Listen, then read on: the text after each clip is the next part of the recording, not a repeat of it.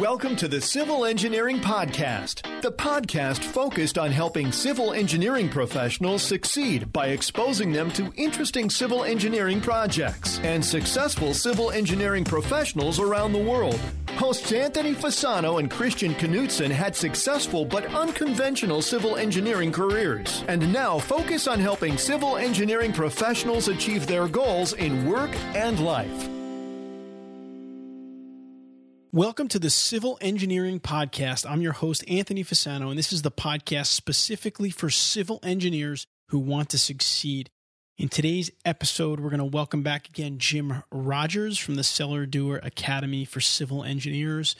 Jim's been on a couple of our most popular episodes on the Civil Engineering Podcast, and today we're going to talk about leads, generating leads as a civil engineer, how to make calls, how to reach out to people. It's something that can fast-track your advancement and really move you up in your firm, because if you can bring in business. So before we get into our civil engineering conversation of the week, I want to take a moment to recognize our sponsor for today's episode, PPI. If you're thinking about taking the civil FE or PE exam, I recommend that you check out PPI, the leader in civil engineering exam prep. PPI is offering a special 20% discount to listeners of this podcast.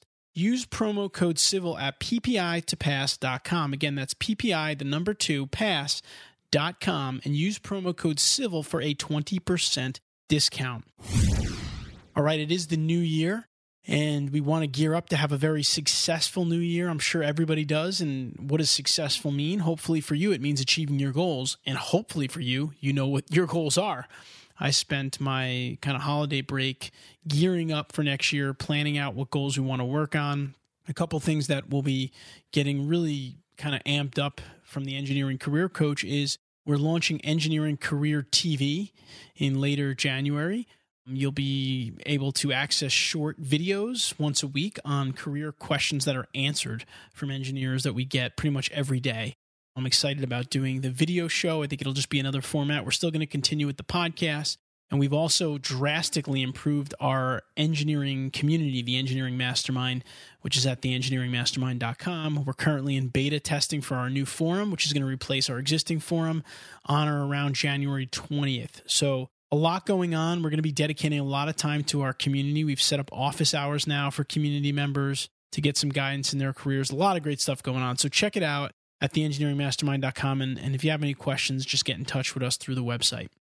All right, now I'd like to introduce our guest for today's civil engineering conversation, just so you get to know Jim a little bit more, even though he's been on the podcast a few times.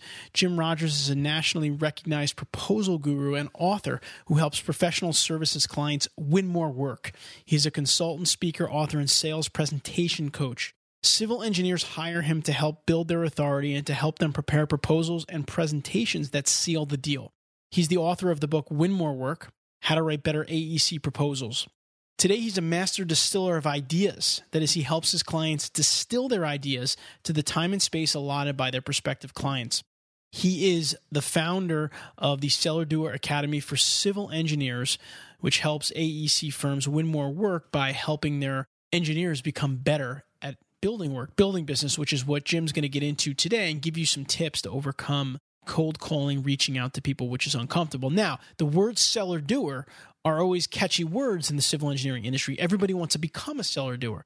So one of the things that we've kind of created through this Seller-Doer Academy is an assessment that you can take to try to determine if you are a seller-doer and just to get your own feedback. And it's a very comprehensive survey. It's something that the Academy is going to eventually charge for, but we're going to offer 500 surveys done for free. The first 500 people that go to the website and take the survey, you'll get a report in a few months of how you stacked up versus everybody else to gauge, kind of take stock on where you are.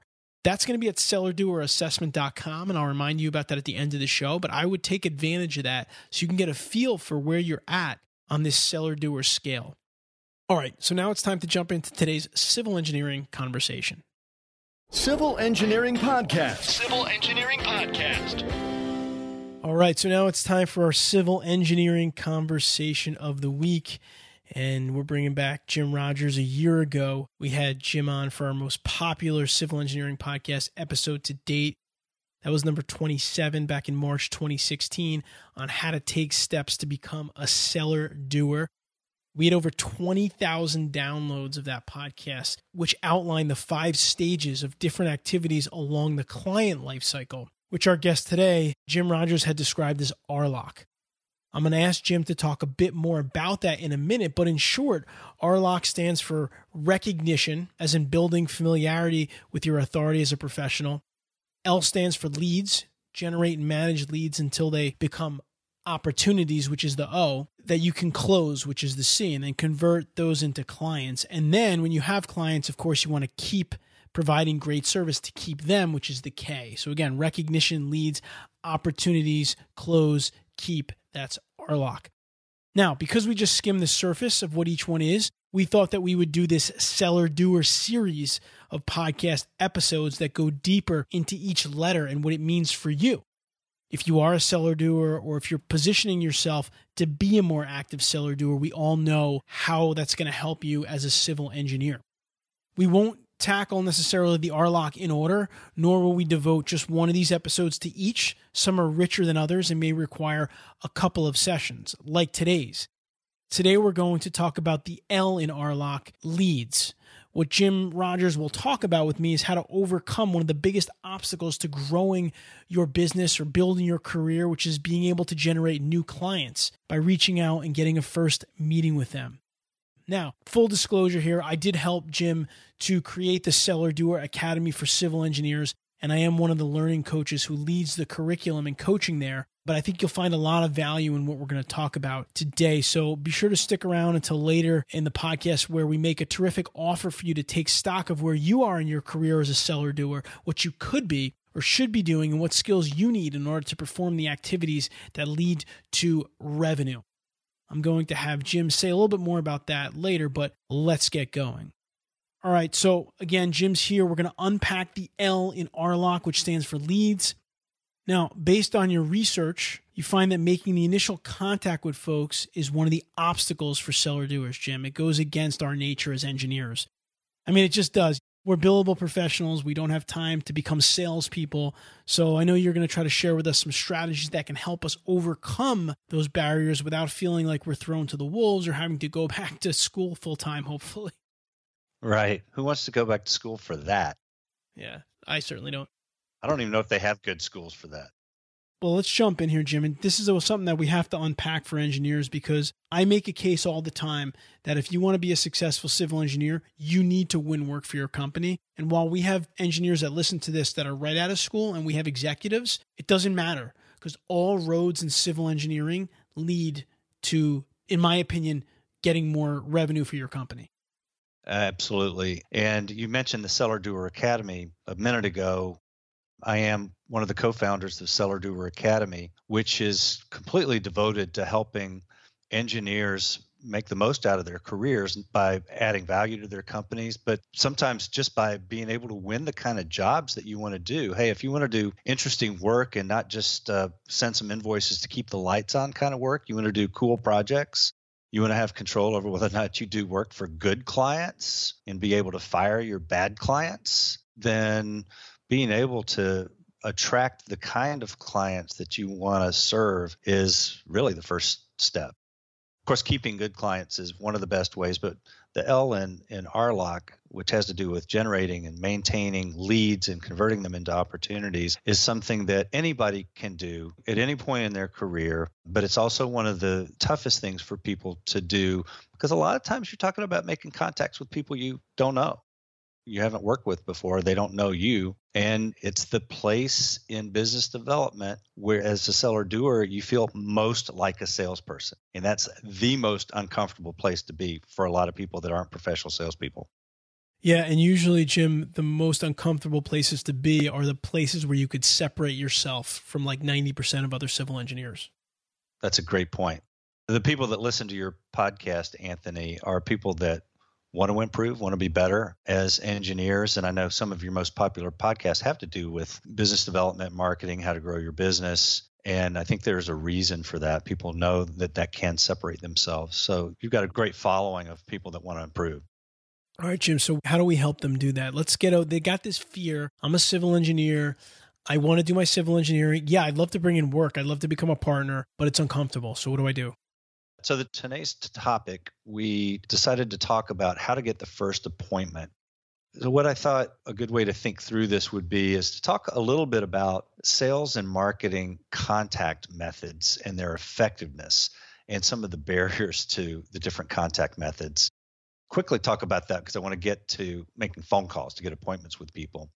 So we'll talk about phone calls for appointment setting, how to lay the foundation. So cold calling is not dead. You'll hear a lot of people talk about cold calling is dead, and they're trying to sell you something that would might be email campaigns or some other way to get to people, inbound marketing, content marketing. All those are good tools, but cold calling is not dead, but it's scary. So I'm going to give you some things to do today that you can do to lay the foundation for a call so it's not really a cold call. One of those will be referrals, and the other is a secret weapon. Anthony, it's so secret. I'm going to hold on till we get to it. It's really, really high tech, really high tech. I promise you'll be surprised when you hear about this new secret tool that I'm going to give you.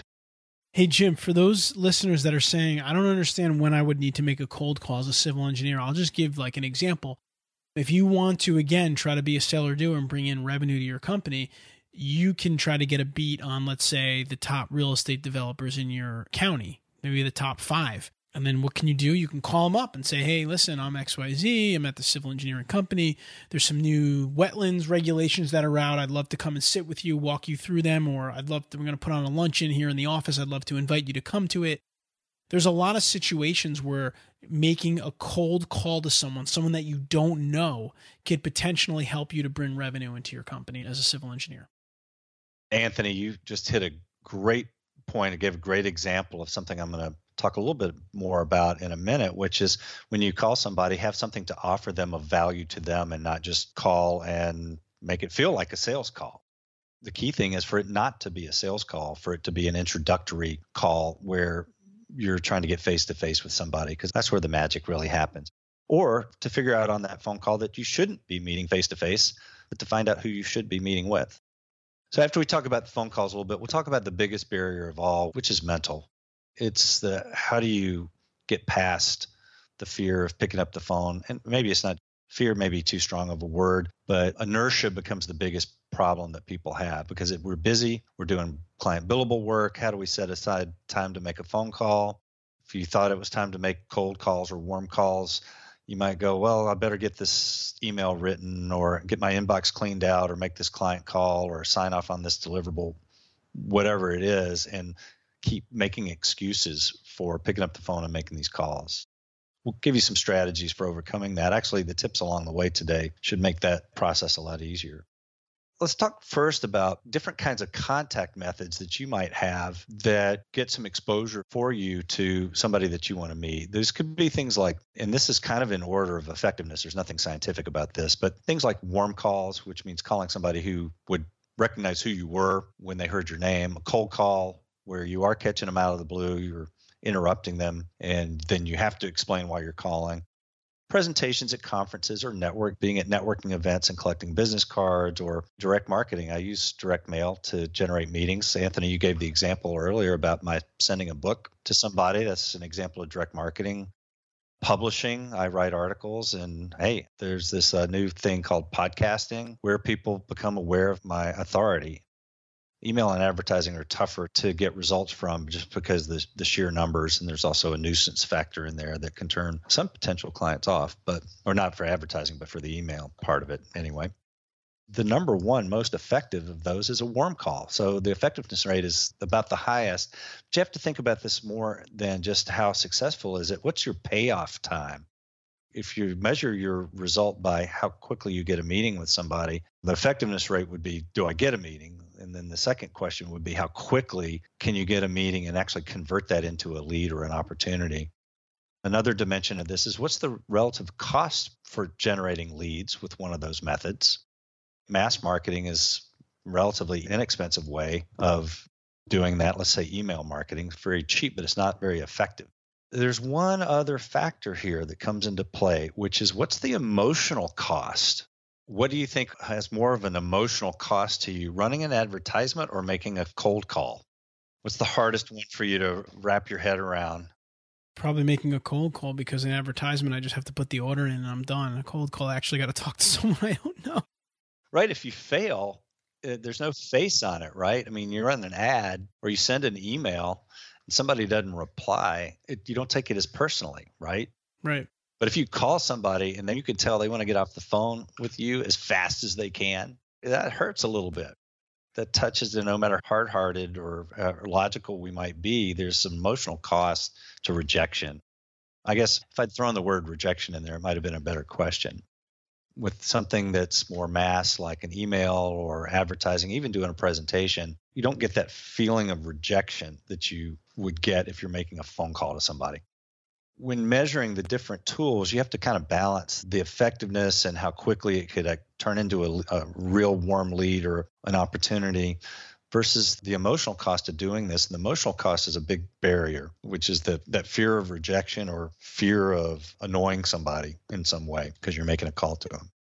Listen, I think that the one thing to keep in mind here is that successful civil engineers don't typically follow the average or typical career path for civil engineers. They do something different, meaning that whether they start a new service in their company, they become a top BD person as an engineer, they're able to go out to a conference and come back with something that they convert to a lead. They find out about a new tool and they bring it into their company, right? They do things that are different and they do things that differentiate them. And that's what makes the emotional risk potentially enough to say it's risky, but the successful civil engineers take the risk because they want to differentiate themselves. That's the way I see it. Right. Emotional risk is a good way of putting it. You're vulnerable. You feel vulnerable because you could be rejected in some way. And doing that face-to-face or doing that on a phone are the two most painful ways that happens when you get rejection. And there will be rejection. So part of it's learning to face that. Anthony, I don't know if you have, when we get to the end of the call, if you have thoughts for overcoming some of those barriers to doing that, the fear of rejection. Interested in your thoughts on that. I'm still learning myself. Here's some ways to make sure these are calls that you're making because the cold call is the hardest one, has the highest emotional investment because the rejection is high, potential for rejection is high. When you make a cold call, if it's a warm call, you can make that call with a lot more confidence. It helps you overcome the barrier. What are warm calls? A warm call means that they'll know who you are. So it could be that you're following up with somebody that you met at a networking event. You have their business card. So that's a fairly easy one to make because you have a good conversation starter. Hey, Anthony, I met you at the Louisiana Engineering Fall Conference, and you gave me your card. You suggested I reach out by phone. Now is a good time to chat. That's a lot easier conversation starter than calling somebody cold that you want to meet. Another good way to warm up the contact is through a referral. That being able to use somebody's name. Hey, Anthony, Chris Knutson, who's hosted a lot of your civil engineering podcasts in the past, suggested that we talk.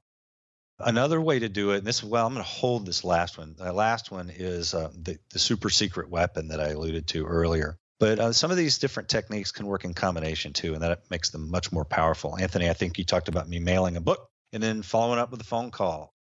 Actually, they heard me speak at an ACEC national conference.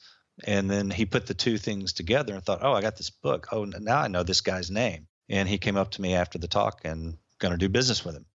So these things in combination will work really well. Let's first talk about asking for a referral, because this seems like a really easy thing to do because you're asking for a referral from somebody that you know well or have done good work for, usually. So you think that this is going to be an easy thing to do. I have a client I talked to about this a couple of years ago, and I said, let's get some referrals. Here, I've got a challenge for you. Here's a way to go about doing it, which I'm about to explain to you in a second, a good way to go about it. Instead, he sent a bunch of emails to 5 active clients and said he wanted to talk to them about a referral. He didn't hear back from any of them. So how's that for emotional rejection when it's somebody that you already know and you're doing good work for and they don't reply to your email asking for a referral?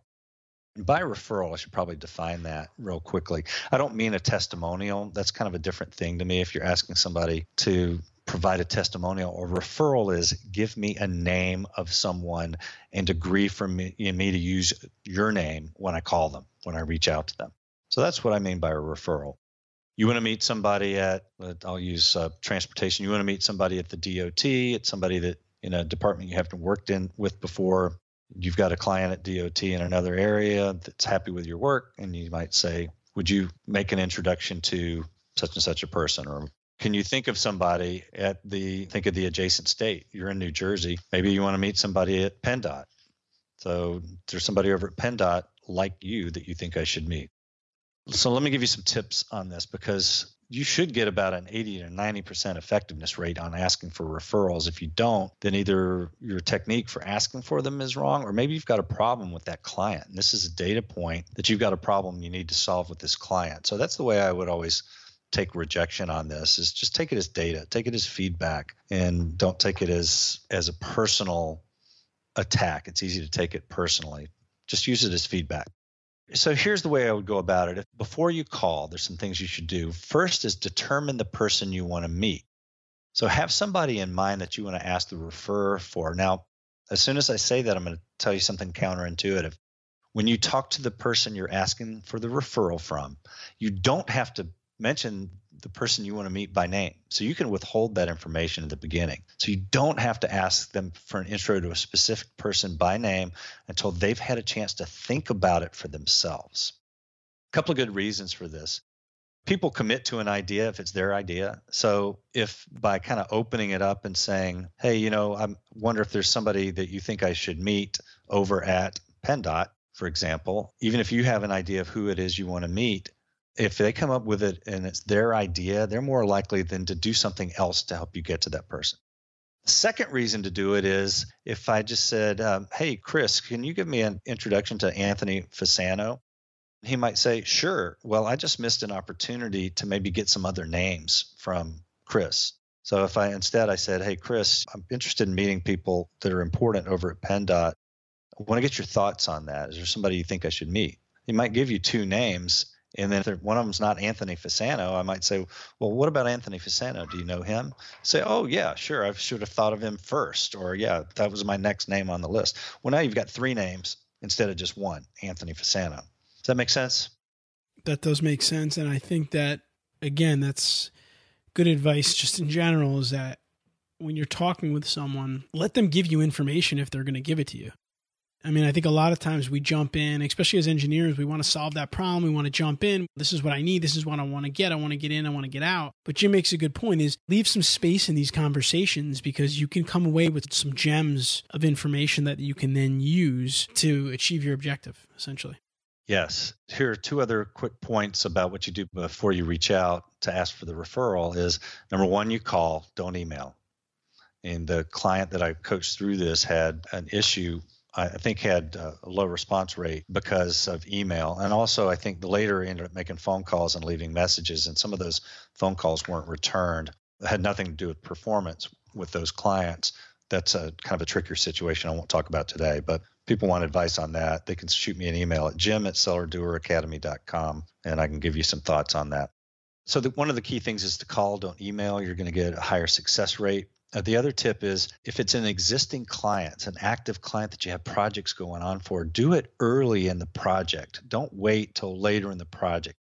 Everybody's usually happy during the honeymoon period of a project, and you get near the end and all kinds of things can happen. Even if the project turns out all right, think about it. In the last 20% of most of the projects that you worked on, are people as feeling as good about it as they were in the first 20% of the project? Probably not, because that's when most of the headaches happen. And even if you get through it all right and they're super happy with your work, you've let a lot of time elapse where you could have gotten that referral earlier. So I would ask for it early in the project when things are going well, even if it's a new client and you haven't finished a project for them before. I don't think there's any reason to do that, to wait till the project's over, your first project with them. I've had some people suggest that you do it after the sales process before you start the project. I'm uncomfortable with that. It may work, probably works. Maybe I just have fear of rejection there, Anthony. I don't know. But I feel a little funny about asking for a referral when I've closed business, but before I've started work for a new client. I would do something for them of value before asking. Yeah, I would agree with that. So when you get this person on the phone, so now you're prepared to call, you call them or you're meeting with them, you might just say, hey, look, when we've completed this phase of work, or even better, how are we doing? it's good to ask for feedback, get somebody to give you some positive feedback, because then you get ready to ask them for the referral. Assuming you're happy with our work, I'm going to reach out to you next week and I'm going to ask you for a referral to somebody you know at PennDOT. Or you could say something, if in a week, I'm going to ask you if you can think of someone else you know who's like you, who could get similar value from our work. Does that sound okay?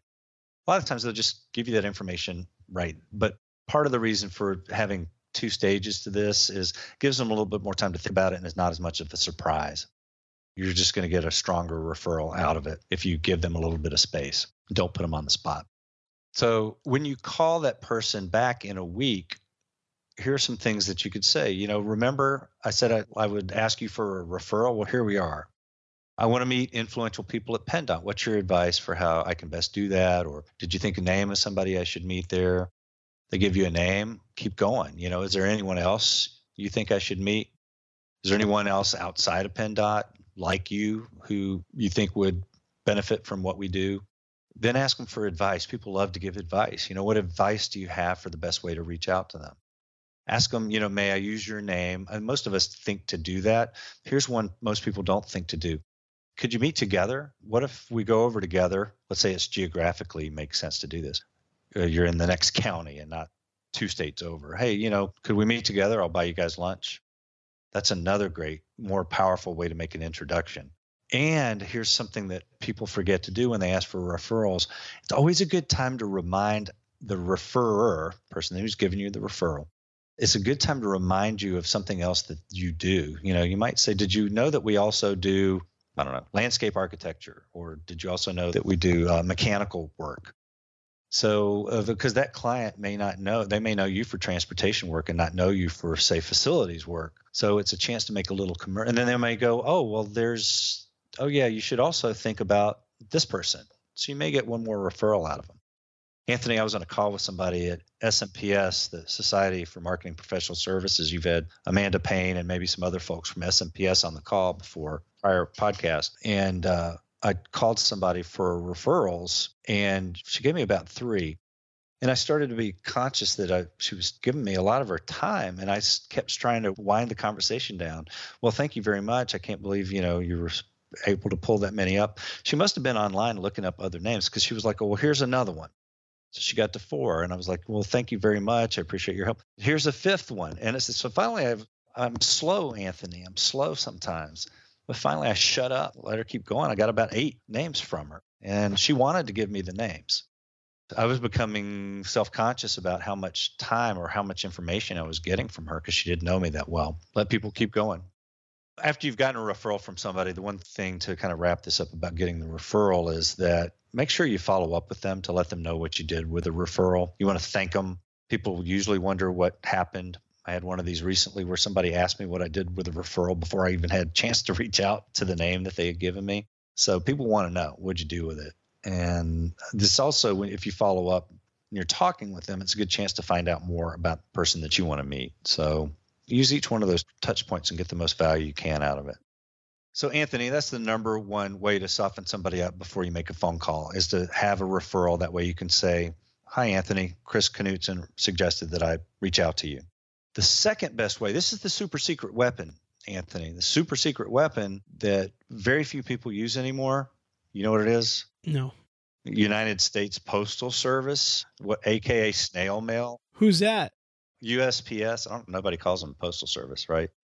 Mail. One, I think, missed opportunity that people have that will accelerate your relationship is to go ahead and act like a trusted advisor to somebody. How do you do that? You can send them something in the mail that just kind of says to them, I was thinking about you and a problem that you might have. Now, when I say send them something in a mail in advance of a phone call, I do not mean to send them any marketing material. By sending them something, because you're going to interrupt their day with a phone call, you want to make sure that you're worthy of their attention. They're more likely to be accepting of your call and more open with you, less defensive, more likely to actually have a meaningful conversation with you. The other way to soften folks up is to send them something by mail. You mentioned earlier my sending a book to people to get their attention. That way they've seen my name once on the book. But when I called them, I could say, hi, this is Jim Rogers. Hi, Anthony, this is Jim Rogers. a couple of weeks ago, I sent you a copy of my book, Win More Work. Did you get it? How hard is that to make that first phone call? So what that does is it helps you get over the emotional anxiety or the fear of rejection. He's either going to say yes or no. He might say, no, I'm too busy to talk to you. And that's okay, right? And should I call back? I mean, you can try to still make something out of that conversation. But if he says yes, usually it's going to be yes, but I haven't had a chance to read it. It's right here on my desk.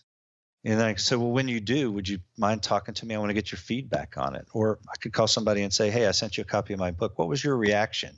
And leave it real open-ended and give them then shut up and give them some space to talk. And that's a great way to start a conversation. You might have people out there thinking, well, Anthony and Jim, I haven't written my first book yet. I don't have a book to send. You don't have to, right? It could be a handwritten note. It could be how-tos, or maybe something you didn't even write yourself. But I create tip sheets. I've got one thing I call the 4-minute proposal challenge that I send to people. Like, do you want to do a quick self-assessment of one of your proposals? And then, hey, if you want to send me a proposal, I'll look at it. We can go through this together. Could be an offer to help.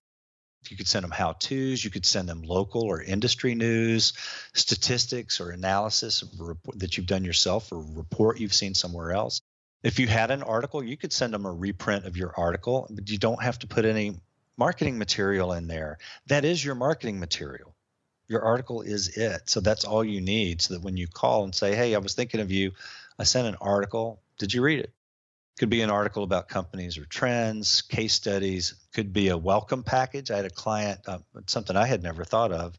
Client had somebody that moved across country to take over the city administrator in a town of about 80,000. So they dropped off a welcome packet. No, it wasn't a fruit basket, but it was a copy of a book on the history of that town. It's actually a historical town.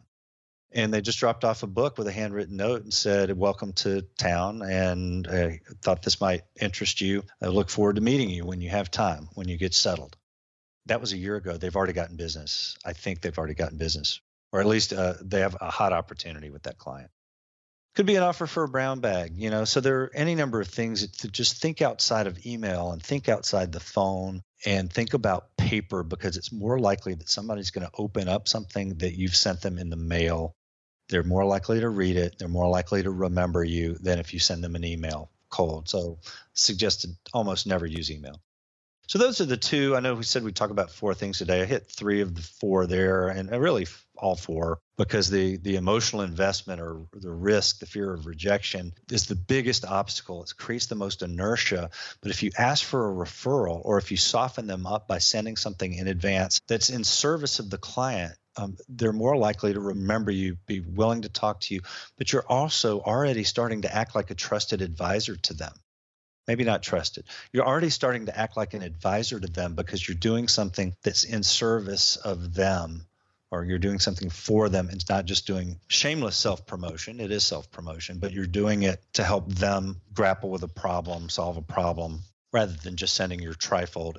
I hope you don't have trifolds, but rather than sending them a marketing slick in the mail, which goes in the trash and just screams, me, look at me, hire me, meet with me, which is one of the least effective things that you can do.